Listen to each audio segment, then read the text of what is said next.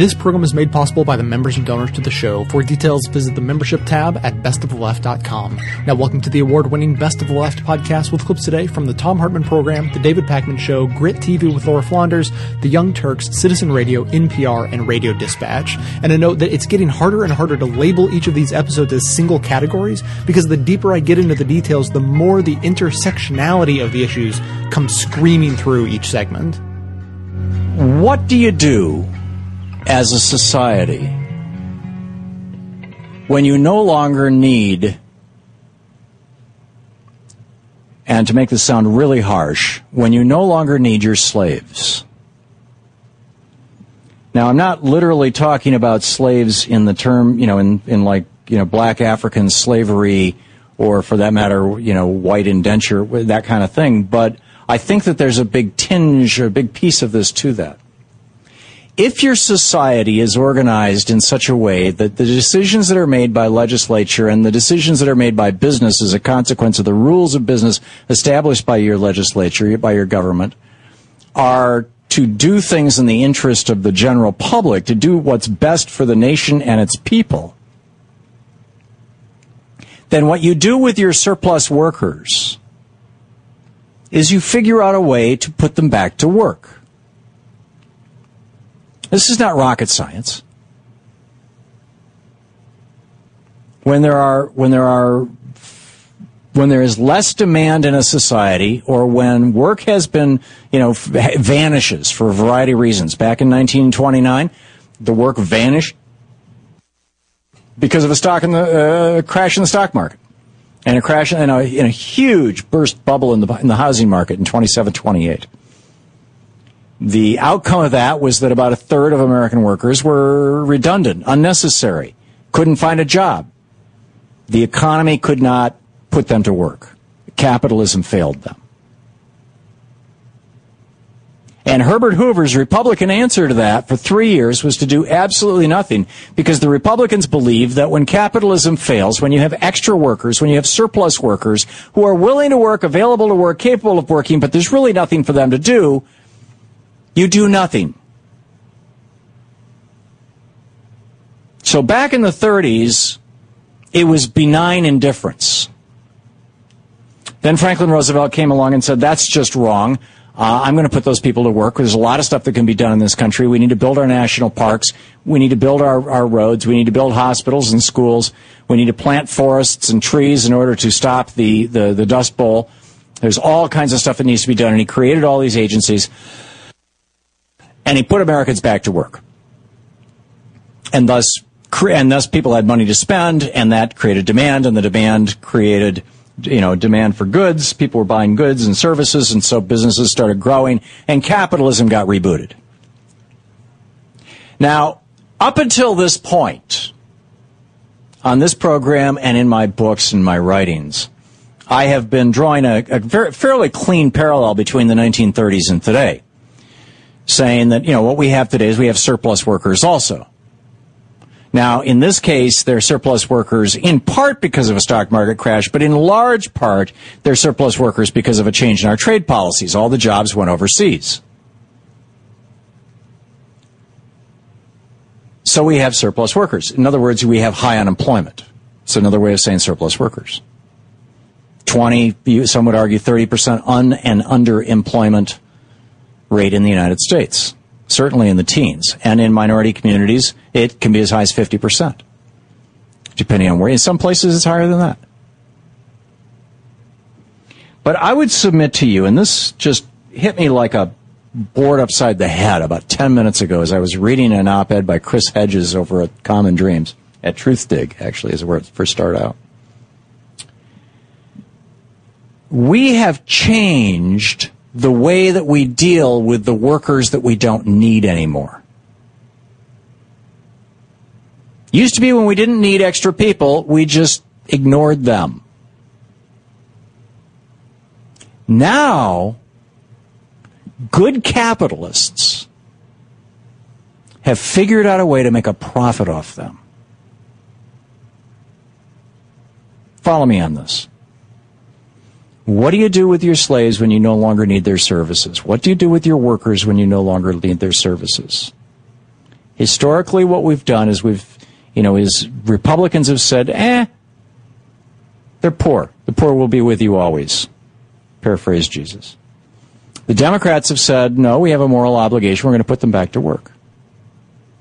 I would submit to you that over the last 30 years,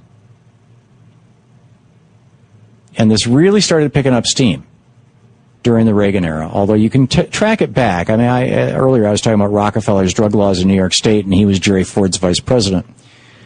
But at least for the last 30 years, instead, what we have said is, because if you look at imprisonment rates in the United States, what you find is that it's been a fairly flat line from 1900 to 1980, and then it just takes off like a rocket after the Reagan administration. We are 5% of the world's population with 25% of the world's prisoners. What happened was that the good capitalists among us, and this includes some Democrats and a lot of Republicans, decided, what do you do when you no longer need your workers? You make money off them. You can make $100,000 a year off somebody if you make them a prisoner, and you put them in a for-profit prison, and you really damage them badly. They need medical services, they need food, they need housing. You can make, and the average profit on making somebody a prisoner is probably, or the average revenue source is probably around $50,000, $60,000 a year per person. Now, FDR would have said, let's spend half that and just put them back to work. But what we have come up with is this incredibly brutal system to turn poor people into criminal people. Why have we done that? Because it's profitable. The police industry, the police equipment industry, the private prison industry, the drug testing industry, right across the board. Everybody's making a buck on it. Down at the barbershop, there's a kid and there's a cop. Neither says a word about what has occurred, 'cause just the other day this kid's big brother got blown away, and they put 40-something bullets in him before they stopped. He had a wallet in his hand. He was not a very white man, trying to make a profit. Someone's trying to make a profit, trying to make just a little bit of profit off it. Trying to make a profit. Someone's trying to make a profit, trying to make just a little bit of profit off it. Going from profit-driven media to profit-driven prisons, we've talked many times on this show, Lewis, about the connection between private prisons, banks owning parts of those private prison companies, and the detention of undocumented immigrants. And we figured out how there's this conflict of interest where private prisons can make money off of the detention of undocumented immigrants and therefore now have a stake in immigration policy. We've talked about the connection between private prisons and the war on drugs, right? And how private prisons stand to make money from a drug policy that puts more nonviolent drug offenders in prison. Just makes perfect sense.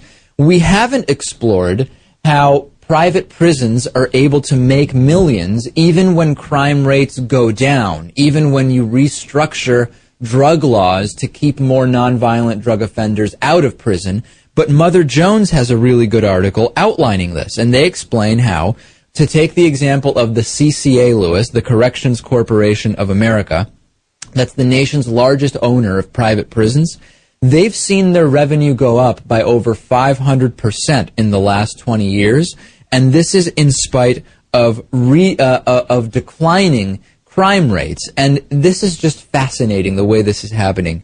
CCA is able to get, they do a number of different things. Number one, last year, CCA made an offer to 48 different governors to buy and operate their state-funded prisons.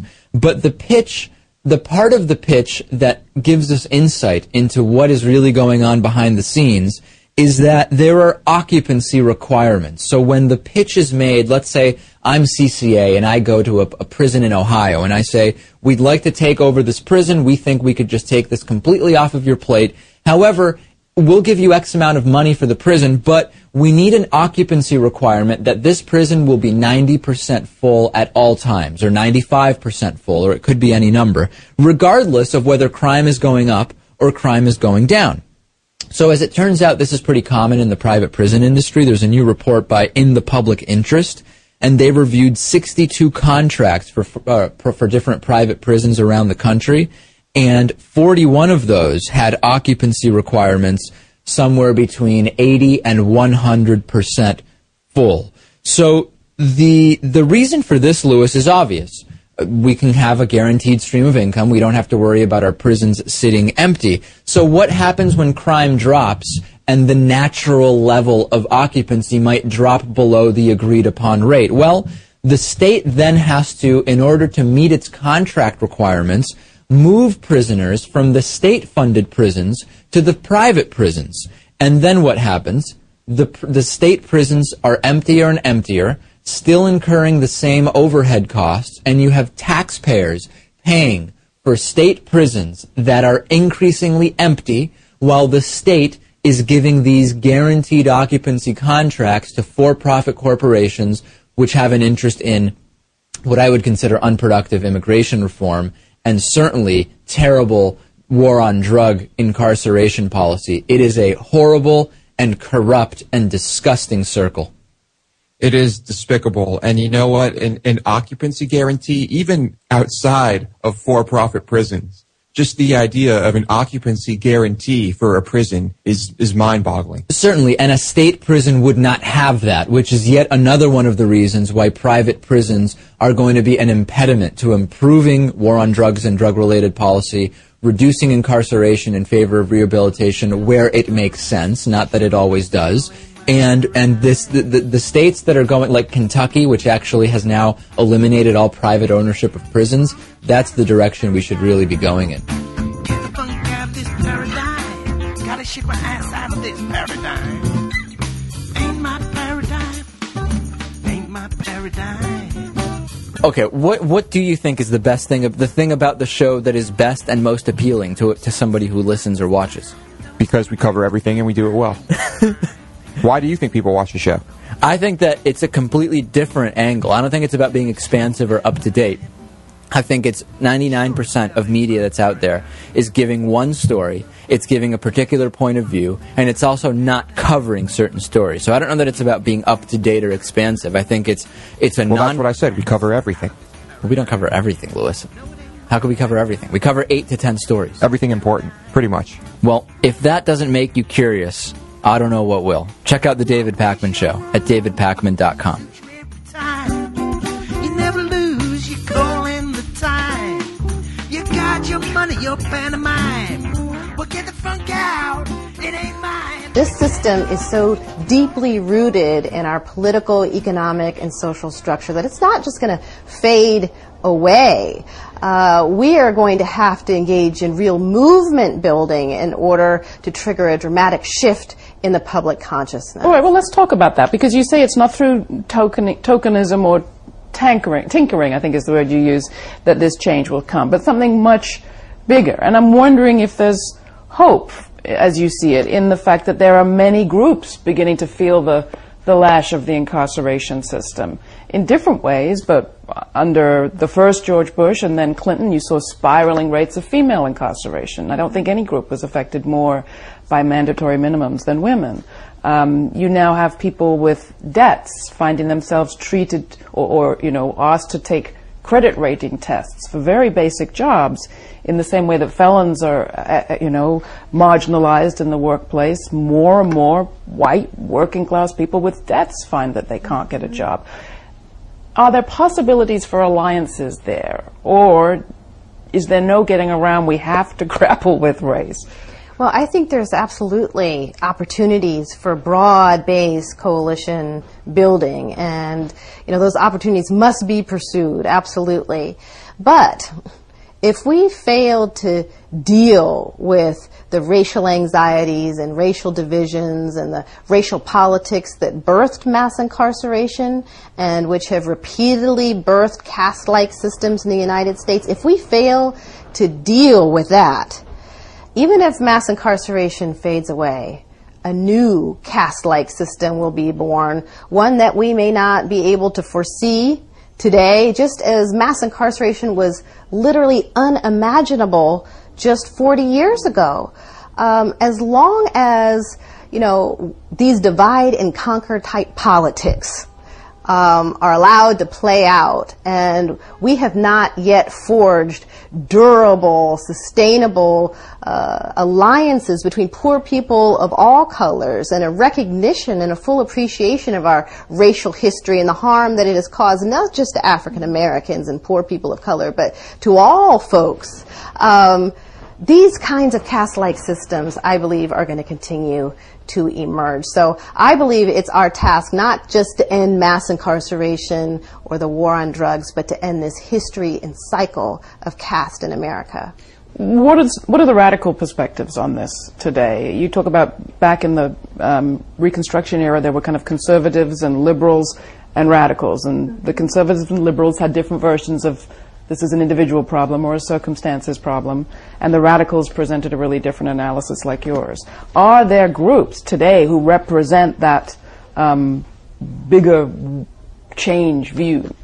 Oh, I think so, absolutely. And what's interesting is, people like Angela Davis and Ruthie Gilmore, who've been doing, wonderful work on this for many years, and who describe themselves as abolitionists, are defined as radicals, but their view that we ought to do away with prisons entirely was actually a mainstream view in the 1970s amongst criminologists. In the 1970s, mainstream criminologists thought that all of the research, available research, suggested that prisons actually caused more crime than they solved or prevented, and that they had proved themselves relatively useless in our society. And many people thought prisons were going to fade away and that we would deal with dysfunction in communities in alternative ways. So it's interesting that what's dubbed today as being radical was once quite mainstream. When crime was nothing like what it is today either. Where do you see the kind of change you're looking for happening? Is it happening anywhere? Well, actually, I want to say, though, that crime today is, at the lowest level that it's been practically since they started keeping track. And so there is a widespread public perception that the quintupling of our prison population is due to crime or to crime rates, when it's just not true. Over the past 30 years, crime rates have fluctuated, have gone up, have gone down. Today, as bad as crime rates may be in some parts of the country, crime rates are actually at historical lows, but incarceration rates have consistently soared. So, this system of mass incarceration cannot be explained by crime or crime rates. It's a change in policy. It's a change in our response to people who we perceive to be criminals, not a change in crime rates itself. Take us back to the Jarvis Cottons of the world. When they get out of prison, they've done their time, they've served their sentence, maybe they're on parole, maybe they're even not on parole anymore. What's life like for them? Life is difficult to survive. I think, most people have this general sense that, oh yeah, you've done time in prison. Yeah, things, probably difficult getting back on your feet. And nothing could be a greater understatement. When you're released from prison, first thing on your mind is, how am I going to feed myself? Where am I going to sleep? You're released from prison, you're barred from public housing. Barred from public housing. And you can be discriminated against in the private and public housing markets for the rest of your lives. Where are you supposed to sleep? If your family lives in public housing, if your partner, your children are living in public housing, you want to go home to your kids, to your partner, your loved ones? No. Your family risks eviction if you even go home to them. How do you feed yourself? You're a drug offender. Food stamps may be off limits to you in a number of states. And for the rest of your life, when you try to go get a job, any job, you've got to check that box on employment applications, asking that dreaded question, have you ever been convicted of a felony? Doesn't matter if the felony happened 3 weeks ago or 35 years ago. For the rest of your life, you've got to check that box knowing full well the odds are sky high. Your application's going straight to the trash. And you could have debts. We joke about or talk about the Chinese system of charging the family for the bullet when someone's executed. But we charge ex-felons too. I didn't realize that. Absolutely. People released from prison are often saddled with hundreds or thousands of dollars in fees, fines, court costs, accumulated back child support, which continues to accrue while you're in prison. And then in a growing number of states, you're actually expected to pay back the costs of your imprisonment. And then get this, if you're one of the lucky few who actually manages to get a job, up to 100% of your wages can be garnished to pay back all those fees, fines, court costs, accumulate back child support. What do we expect folks to do? I said, what's the system designed to do? It seems designed to send folks right back to prison, which is what, in fact, happens the majority of the time. If the prison also requires people to work and work at very, very low wages, is there not a profit motive for this prison system that you describe? And if so, how do you unravel that? It's pretty entrenched. Well, there are all kinds of profit motives now built into the prison system. And, mass incarceration wasn't born with profit in mind. The drug war wasn't declared with profit in mind. It was born of racial politics. But now it's become abundantly clear that a lot of money can be made from prisons. And it's not just corporations who outsource to prisoners rather than to foreign countries, but it's also, taser gun manufacturers, private health care providers who provide typically abysmal health care to people in prison, phone companies that gouge prisoners and their families. There's a whole host of corporate interests that now benefit and profit from the caging of human beings. And of course, private prison companies now listed on the New York Stock Exchange benefit and profit as well. I'm not feeling hopeful here, but you believe that it is possible for us to stop this cycle of emancipation and de-emancipation. You believe that a new type of civil rights movement can be born. Absolutely. How? And what kind of work can people engage in if they want to be part of that? What's discouraging to me is that when I talk to people in the civil rights community who say, we've just got to be practical, we just got to be realistic, we've just got to, play the hand that's dealt to us, and, there's only so much that can be done given current political realities. And I am so grateful that the freedom fighters who came before us did not have that kind of attitude. That the courageous freedom riders, the civil rights activists who risked their lives believed that a different America was possible. And they brought Jim Crow to its knees when everyone said Jim Crow would never die. And so I firmly believe we can build a movement to end mass incarceration, a human rights movement for education, not incarceration, for jobs, not jails. It won't be easy, but none of the struggles that have been worth waging in the past were easy either. And I think we're at a turning point right now. I believe that there is a growing interest in standing up against the system of mass incarceration, insisting that we turn the page on these cycles, these caste-like systems and cycles in America. Why do you care so much about this? You could be doing all sorts of civil rights law. You could be doing exactly the kind of litigation you described at the top. Why take on this huge historical challenge? Well, I don't know. I don't know where my first calling came from, but I do know that after working in the communities hardest hit by mass incarceration and seeing their own courage and perseverance, trying to hold families together, trying to survive, still having faith, unable to get a job, cycling in and out of prison, they inspire me.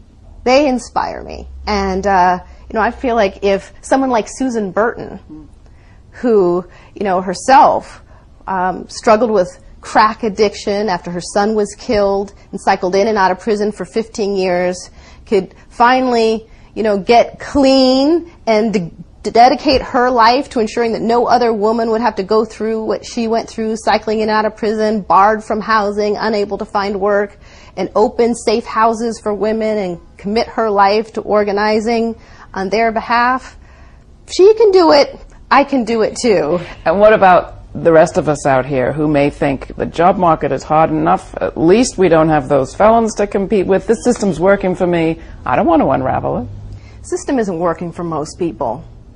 You know, you may think it's working for you in the moment if you can pay your mortgage payment today and put gas in your car. But most people today are not that far away from the system not working for them at all. And I think it's becoming more and more clear today that as our government again and again backs up the truck to deliver, you know, tons of money to Wall Street and bail them out over and over again and turn a cold shoulder to the people who are struggling and who put them into office, that something about this system is broken. And I believe that collectively, when we make up our minds to do it, we can fix it. Michelle Alexander's book is The New Jim Crow, Mass Incarceration in the Age of Colorblindness. I am colorblind.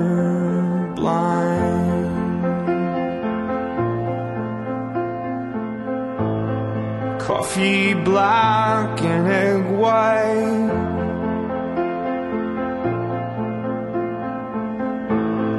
Pull me out from inside.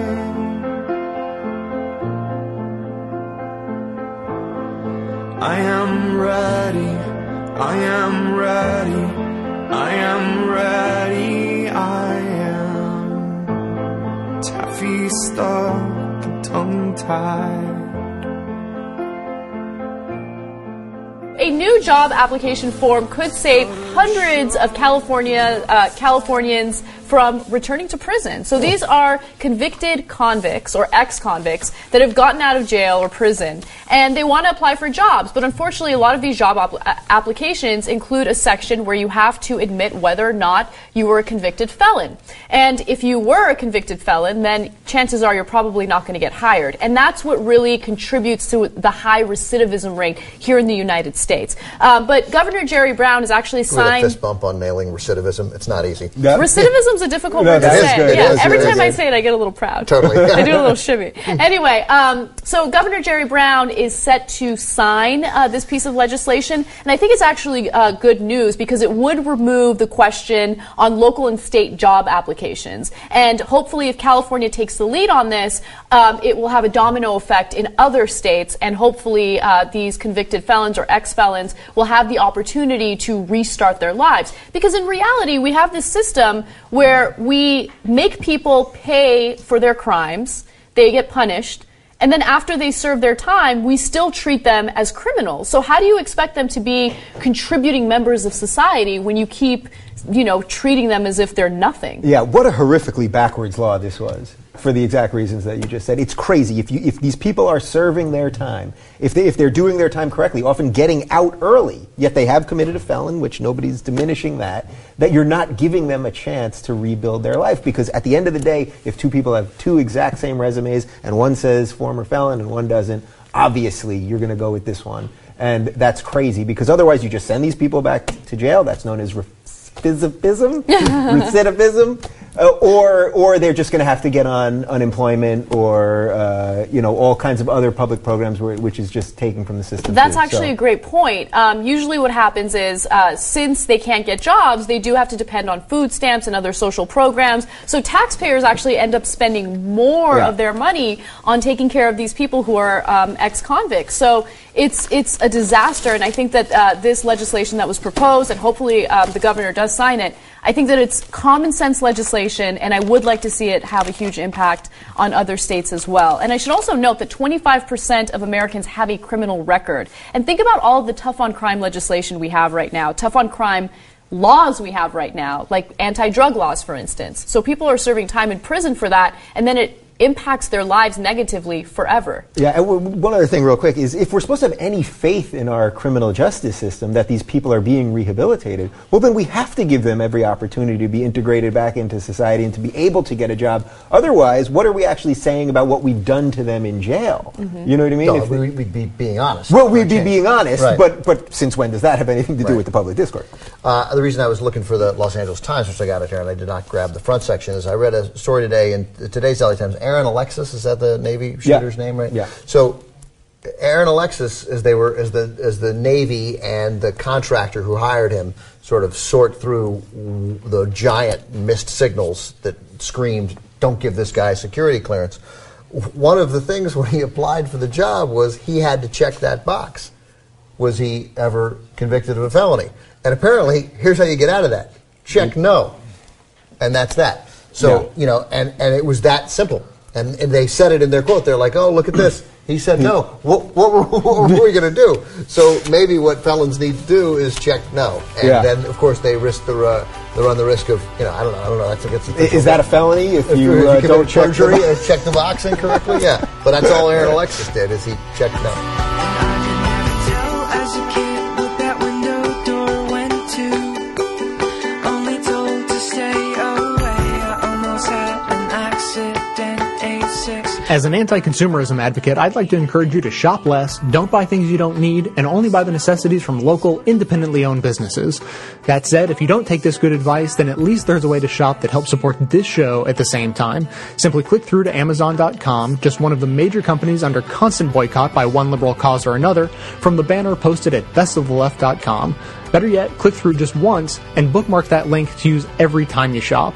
Your shopping experience will be identical to normal. It will cost you nothing extra, but 7 to 8% of the cost of your order in soulless corporate blood money will be siphoned off and used to tremendously support the production of this show. Thanks for doing the right thing, whatever you consider that to be. And since you are my friend, I would ask that you lower me down slow and tell the This next segment, what? This next story I think can be filed under declining Empire Watch.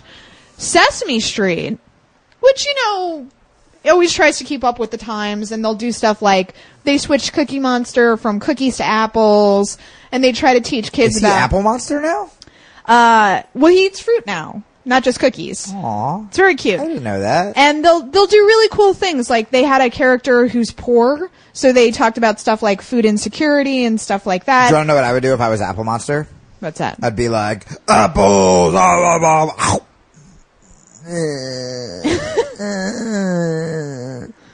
apples, and I just make that. That's not a good lesson to teach little Nothing kids. makes me more mad than when I go to Allison. I'm hungry. I want to order food, and she goes, "Are you hungry enough to eat an apple?" And I want to throw the apple at your head. No, I'm not, because apples suck. Well, you're also slightly allergic to apples. They make my gums itch. Which is super weird. Super weird. I think it's the skin. I don't fully believe you. If you would cut up the apples for me and put almond butter on it, I'd like it. I could do that, or I could do nothing. I know. So, Sesame Street, again, in keeping with the times, is going to teach kids about America's incarceration epidemic. Whoa. In a segment called My Dad's in Jail. Shit. So this is from Reason. Nearly 7 million people are under correctional supervision in the United States. More than 2 million of them are in jail or prison.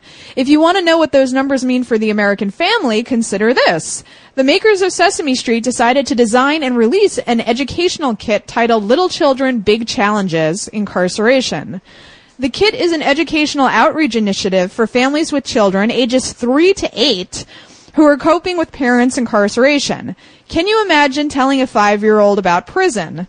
Quote, our resources, says Sesame Streeters, provide talking points and tools to help families manage the changes resulting from this situation and to find comfort in one another. So then you see the bullet points, and it's like heartbreaking. But again, this is Sesame Street trying to do a good thing where they're like recognizing there's a challenge and they're like, here's how we can talk to kids. I was so scared that Sesame Street was the one who did something wrong in this story, and I was like, I don't want to hear it. But listen to this. So let your child know what to expect during everyday activities. Tell her who will take her to school and who will pick her up. Provide your child with a comfort item to keep during the day, such as a paper heart or family photo. Ask your children questions to help her open up. You might notice a negative behavior and say, did something happen today that made you feel sad? More tips. Let your child know that the incarceration is not his fault. Let him know he's not alone. And here are tips for preserving a relationship between an incarcerated parent and child. Phone calls are a great way to keep in touch. Help your child think of things to tell her parent. Give her a picture of the parent to hold during the call. Use pen and paper to write letters. If your child can't yet write, ask her to tell you what to write. She can draw pictures to go with the words. Televisiting can be helpful for some children. Sharing an everyday routine, such as story time during your televisit, is a great way to be together. Like, how fucking sick is that? so Again, not sad. Sesame No. Street, but the fact that we have this society where it's like, these kids, ages 3 to 8, this is the advice. And it's like, these communities are being destroyed. And Sesame Street recognizes that and is like, we have to do something or these kids are going to be like permanently traumatized from this. Criticize the practice by murdering the plants, ignoring all the history, denying them romance. The pinstripe man of morning are coming for to dance. $40 million, the kids don't stand a chance.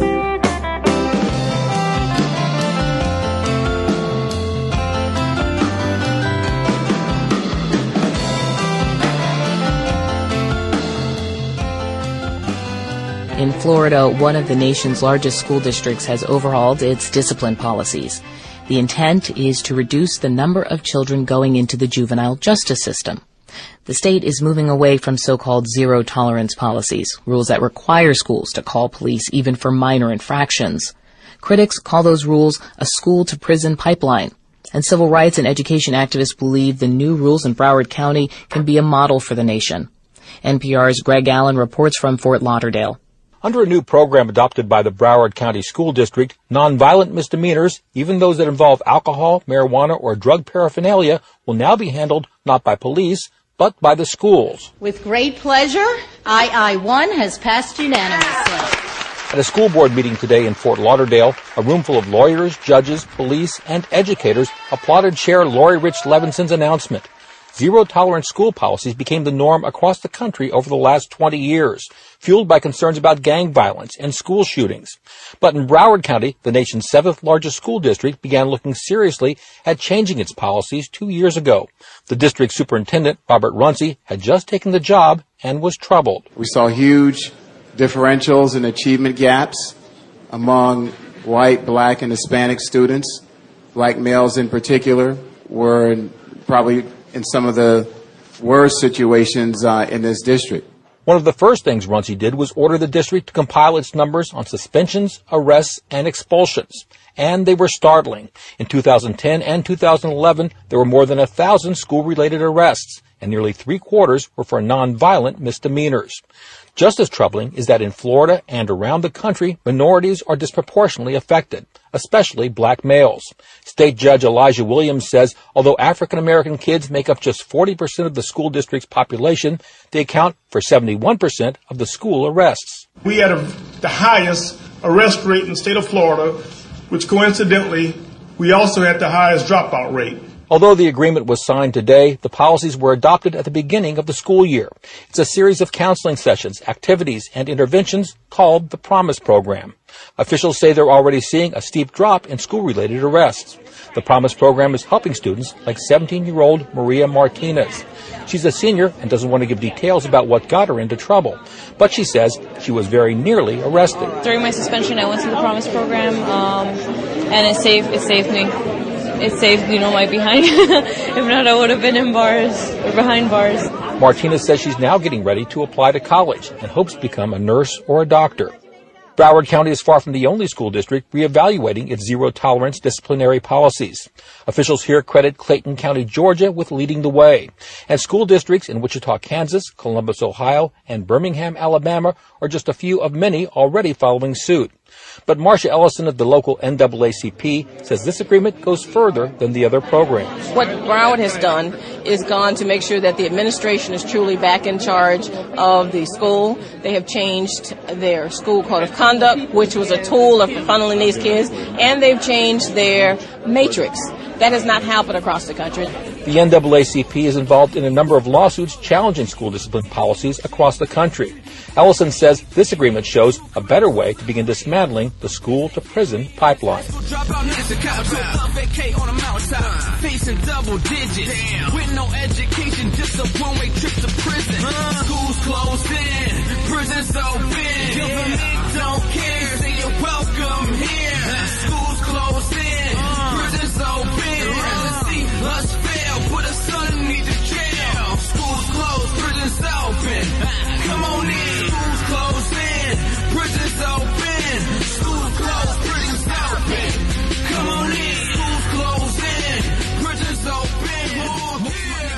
any given day back in 2010, we put at least 70,000 juveniles in detention centers, which shows you that we are the leading country when it comes to incarcerating our youth, and that has some serious consequences. So these two economists by the name of Ann Iser and Joseph Doyle decided to look into whether or not putting young people in juvenile detention centers actually helps them with their future. And you guys already know the answer to Yeah, this. can I guess? Can I? Ooh. Let's put them with a bunch of criminals and see how they turn out. So you guys already know how this is going to, turn out. But I think that their study was still really interesting because they looked into Chicago, Illinois, and they noticed that young people will get different punishments for the same crime. So let's say, one person is caught for theft. Some judges are more lenient, so they'll give the young person community service or maybe house arrest. But another judge might be more strict, and the young person will get time in a juvenile detention center. So what they did is they compared and contrasted these people for the exact same crime. And here's what they found out. The kids who ended up incarcerated were 13 percentage points less likely to graduate from high school and 22 percentage points more likely to end up back in prison as adults than the kids who went to court but were placed under home monitoring instead. So let's understand a couple of things. Number one, we're not talking about murderers and rapists, right? Yeah. I mean, some people are obviously going to go to prison, even no matter how young they are, etc. We're talking about the cases that are in the middle. Yes, we're talking about nonviolent drug offenses. We're talking about vandalism, theft, burglary, whatever, stuff like that. Crazy to send kids to juvenile detention for nonviolent drug offenses or vandalism. You're going to ruin their lives. And if you don't care about the kids at all and you're one of those, lock them up, throw away the key, which is, by the way, exactly what Rush Limbaugh used to say about drug addicts before we found out he was a drug addict, right? Mm-hmm. But anyway, let's say even if you're in that category, well, look at the numbers. So many more of those kids are going to wind up back in prison and cost you a lot of money as a taxpayer, right? Now, does that help? Or they could have gone to school and contributed to the economy and contributed to taxes. So even if you're a person who doesn't give a damn about kids and their future and whatever, and you believe in strict justice, etc., it's going to cost you a lot of money and society a lot of money. Yes, so let me give you an exact number. $6 billion a year is what it costs to run our juvenile correction centers. So now that's the overall number for correction centers for juveniles. Now some percentage of that could be obviously deducted if you don't send them to those centers. Instead you do some of the other forms of punishment, by the way, that are real and significant, right? And plus you will save when they don't come back to adult prisons, and you'll save the money from that as well. And usually what happens, and it's very similar to what happens in adult prisons, these young people will get sent away to juvenile detention centers, and then they actually learn about real crime. They make friends in those juvenile detention centers, and then they're more likely to come out and do some of the violent crime that they might have experienced when they were behind bars. So it's actually counterproductive, and that's why you have a high recidivism rate. I mean, we see that with our adult prisons all the time. It's less about rehabilitating people and more about creating these violent criminals when they come in as nonviolent criminals. Right, you know? and there's two other aspects. There's two other aspects to this. One is, in some of the states where they have private prisons, they think, yeah, exactly, win-win. Yeah. More prisoners today, even more prisoners tomorrow, more profits for them, right? You can't privatize the prisons. It's insanity.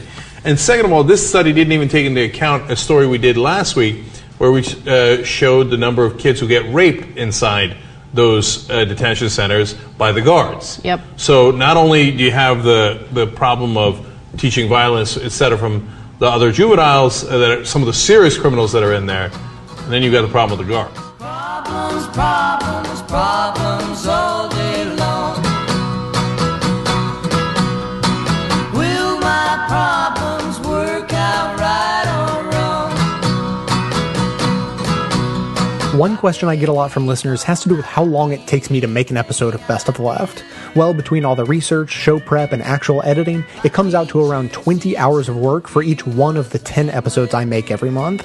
Obviously, this is only possible because of the listeners who chip in a few bucks each month to make it happen, so if you appreciate this show and think it provides a valuable service, then please think about becoming a member at the $10 a month level. That's only $1 a show after all.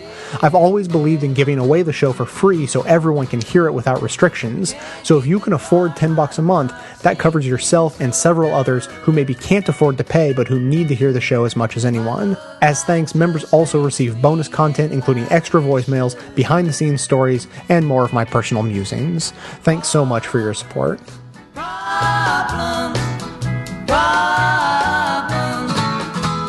The phrase school to prison pipeline is a very helpful phrase, but it's really only helpful if you understand the specifics of what it means. Because like I said, otherwise I think it becomes just like one more kind of like catchphrase about like struggling schools, like, oh, school to prison pipeline, kids end up in prison, whatever. Don't ask me why, but I've heard that they do, you know? Yeah, it's a force of nature. Right. Instead of thinking about it as a civil rights issue and as a policing issue, and as an education issue, it just kind of becomes like a cultural issue. And as like a matrix of specific policy decisions. Exactly. That work together to create this. But you know, once you can kind of divorce the phrase school to prison pipeline from just hearing it as this catchphrase and not knowing what it means, it's actually very, very helpful and very specific. Yeah, it's a combination of policies, of cultural policies and economic policies and educational policy and policing practices. And so I got to talk to Prison Culture on Twitter. If you don't follow Prison Culture, go now and follow her. Run, don't walk. Run, don't walk. She does amazing work. She heads up an organization called Project NIA, which fights youth incarceration. And one of the things she told me was, you know, what we see in schools now is part of a much bigger picture, not just about schools, but about harsh policing, about punishing communities of color, basically, that we've seen since, you know, the late 70s, early 80s. Like, you know, if we go back, if you read The New Jim Crow, if you go back and think about this, you know, the kind of the rhetoric in the Reagan era, you know, against unions, against welfare, you know, the drug war rhetoric, all of that stuff. Now, because that there is some awareness about like stop and frisk, for example, I think that what I would like to see is taking some of that energy of awareness about racist policing in the streets and connecting it to the racist policing that happens in schools. Well, so one of the things that's really interesting about your piece is talking about suspensions and how suspending kids from school is like one of the sort of clearest mechanisms that like creates the school to prison pipeline. Right, for derailing them from being supported in their education and basically redirecting them towards the criminal justice system. So you might be thinking, you know, well, kids have always gotten suspended. Maybe even I got suspended. Yeah, you do a bad thing, you get suspended. What's the big deal? But the reasons for suspensions have been basically, a lot of this comes back to like zero tolerance policies, which are also tied to like Columbine and like gun scares and school shootings. And also tied to broken windows policing theory. Exactly. So on the one hand, you might hear these stories about, you know, a kid gets expelled for like waving a chicken wing like a gun or whatever. Gun, chicken wing. I feel like that kind of zero tolerance policy has gotten a little bit of like, isn't it wild that this chicken wing baby got sent home or whatever. But I think connecting it to broken windows theory is also really helpful. Broken windows theory, of course, being like the Giuliani and Bloomberg style of policing, or a theory that informed the Giuliani and Bloomberg style of policing. You know, get the homeless people off the streets, quality of life policing. You know, don't let kids hang out. Don't let, you know, street homeless kids hang out on benches. Make everybody keep walking. Get the squeegee guys out of the city. Right. No open containers. All that stuff. In schools, what that means is, you know, basically things that used to just be kid stuff, and not like it was ever not a problem for when kids misbehave, but in the past, kids who misbehave would be dealt with within like the education realm, right? So you go to the principal's office, or, you know, you would speak with your teacher. Whereas with the presence of police in schools, school safety officers, who are they're part of the NYPD, but they're not technically cops. They're like it's a different thing. And there's also some like straight up cops in schools, but there's over 5,000 school safety officers in New York City, and there's police presence. Again, that's not just New York City, that's in schools all over the country. But when you have, what another person I talked to in Texas told me is that basically if you have police in schools, they're going to be used, right? They're not going to not be used. They're there. They have to justify their presence there. And like, it's a complicated thing in terms of like the structural setup, but school safety officers in New York aren't accountable accountable to, to principals, to the educators. So they can kind of act independently. The people I've talked to kind of communicate that there's not support in the community for, and this could vary by school. Certainly there might be schools where the school safety officer's awesome, cares about the kids, knows the principal. But there's not a structural setup to train school safety officers to react the way that a teacher or a principal would in discipline policy. So whereas in the past you had a kid going to the principal's office if the kid talks back, now you have an NYPD school safety officer there dealing with the kid who talks back. And that's just, and when that school safety officer doesn't have training in youth development, doesn't have training in educational psychology, and really importantly, doesn't have training about special needs, about students with disabilities, who might have unique behavioral needs or emotional needs, then you have the situation where it's what the NYCLU report called the criminalization of school discipline. Whereas, instead of going to the principal if you talked back, or if you got into if you're roughhousing with a friend, then you suddenly have somebody who's dressed like a cop, who isn't technically an NYPD cop, but is an NYPD officer dealing with you. And that's just a fundamentally different interaction. And it's not only in terms of like the interpersonal, like I am a kid and this cop is dealing with me, but also in terms of structurally, like that officer is acting as an NYPD school safety officer, not as a principal, not as an agent of the school community. Do school safety officers have the ability to arrest?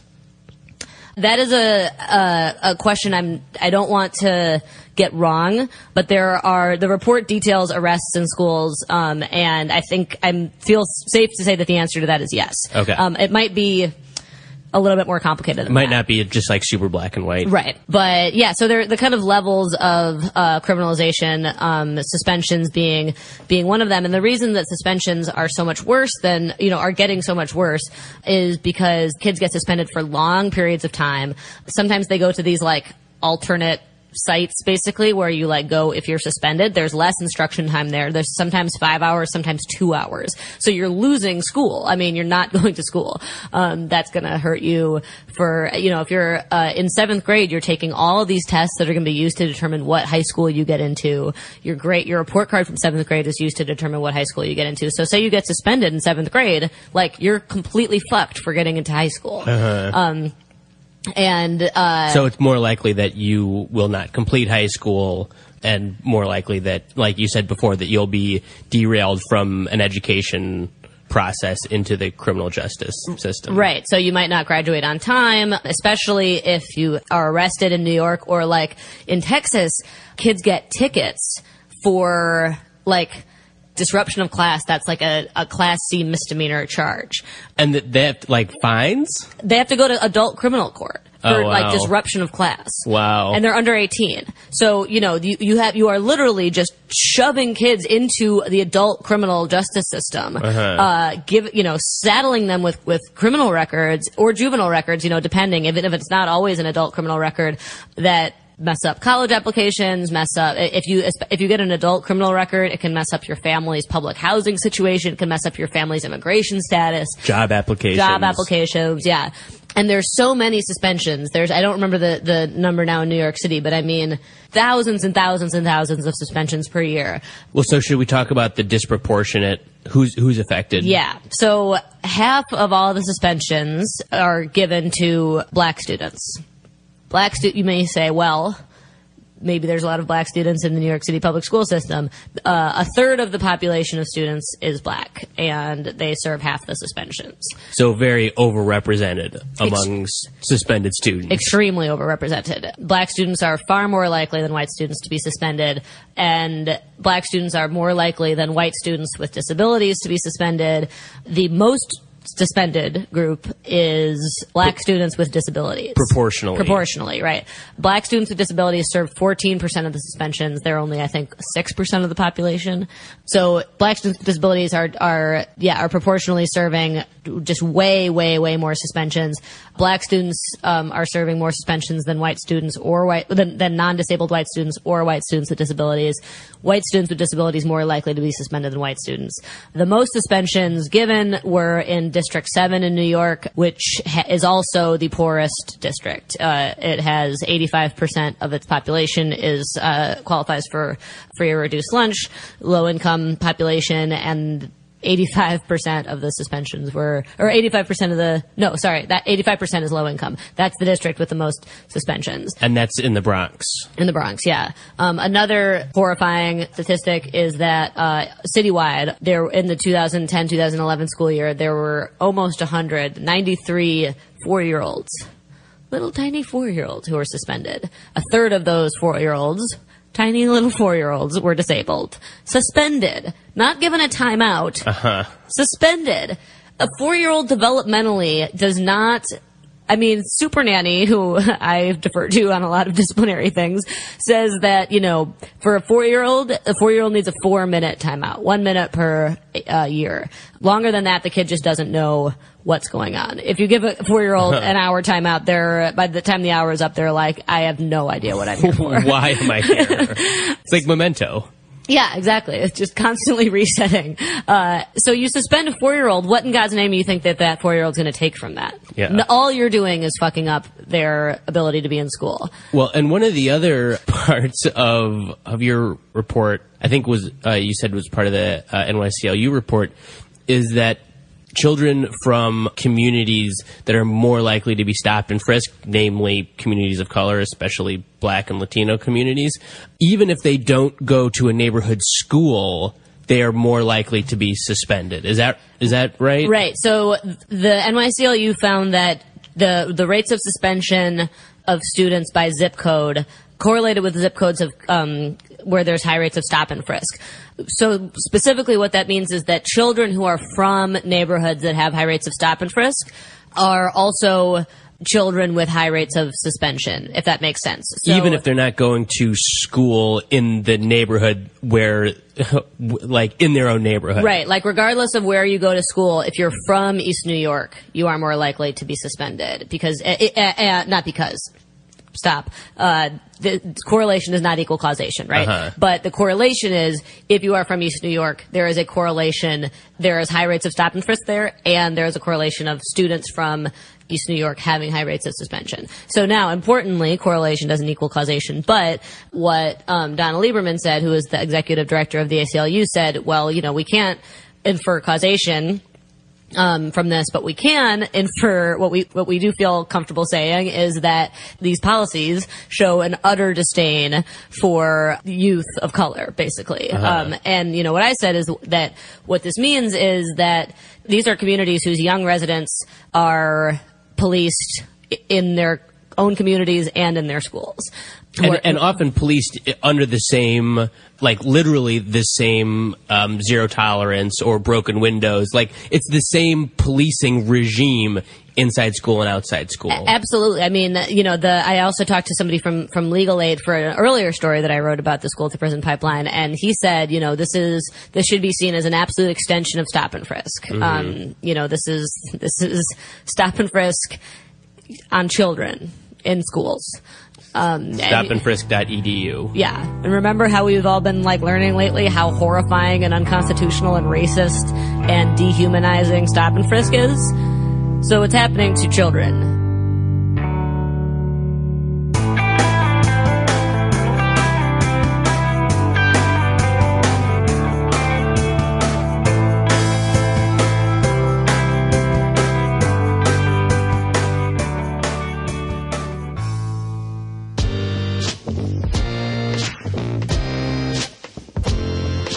Hey Jay, this is Luis. I'm a firefighter out here in Texas, and I've called this line before and I left a few messages, but I have an issue that I've been wanting to share, and hopefully if there are other first responders who are also listeners and supporters of your show, if we can help nip this in the bud, I think it would be great. And one of the issue I'm talking about is sometimes when we walk into homes, and a lot of our calls are in lower income areas, there's this need for some of my fellow coworkers, even though the self-described Democrats, to chastise the poor for having a big screen TV, for living in government assistance and their children owning Nikes or what have you. And I think it's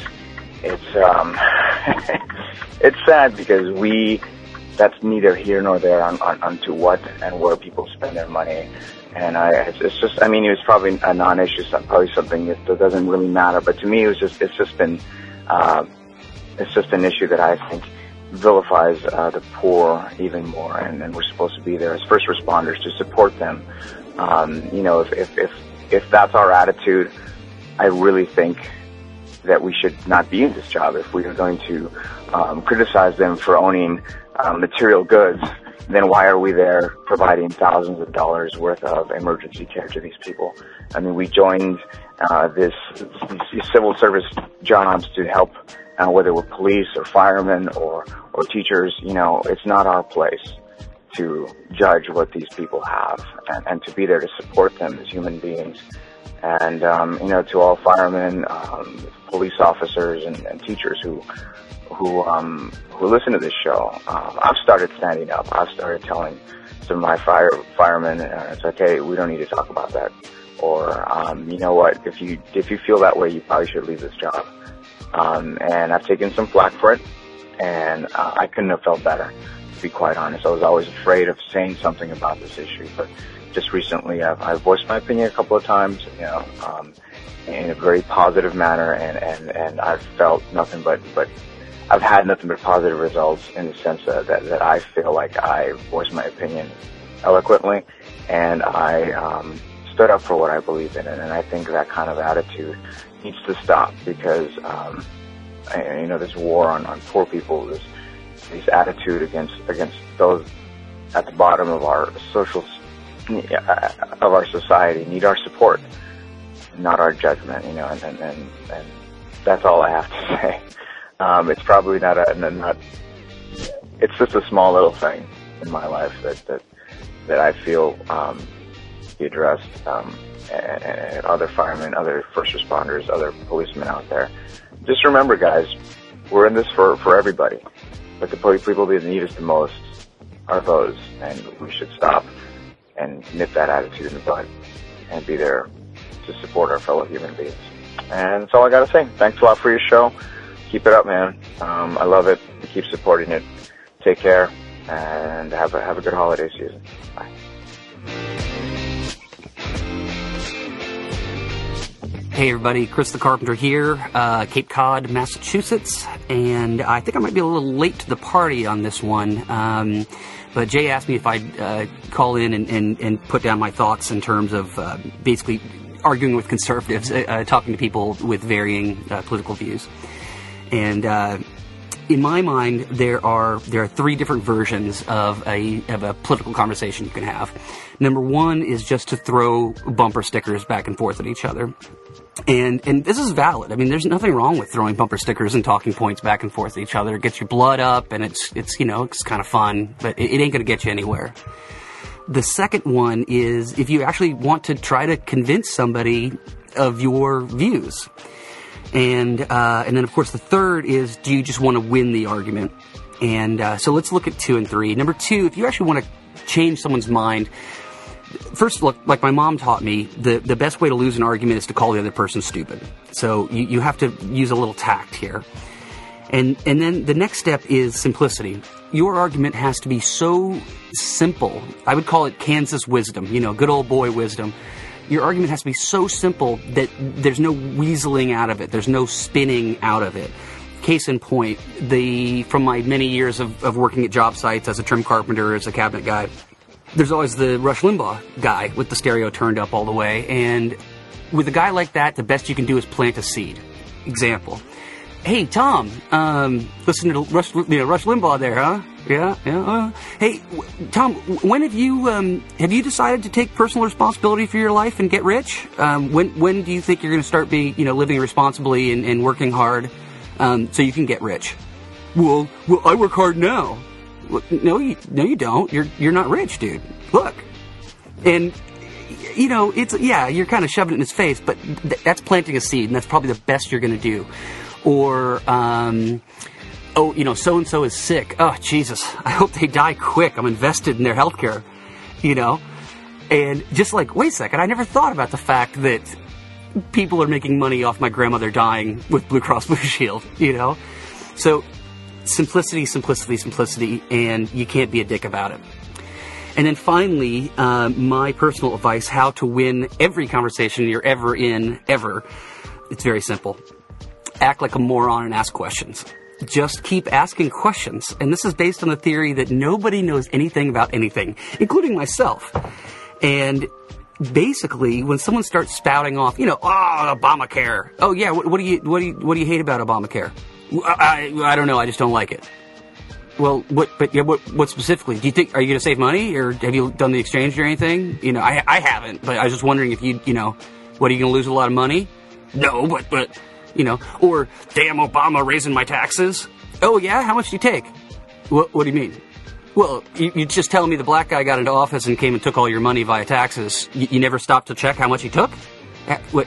So how much higher are your taxes now? Simple stuff like that. Nobody you're ever going to argue with can answer these questions. And so there's my advice.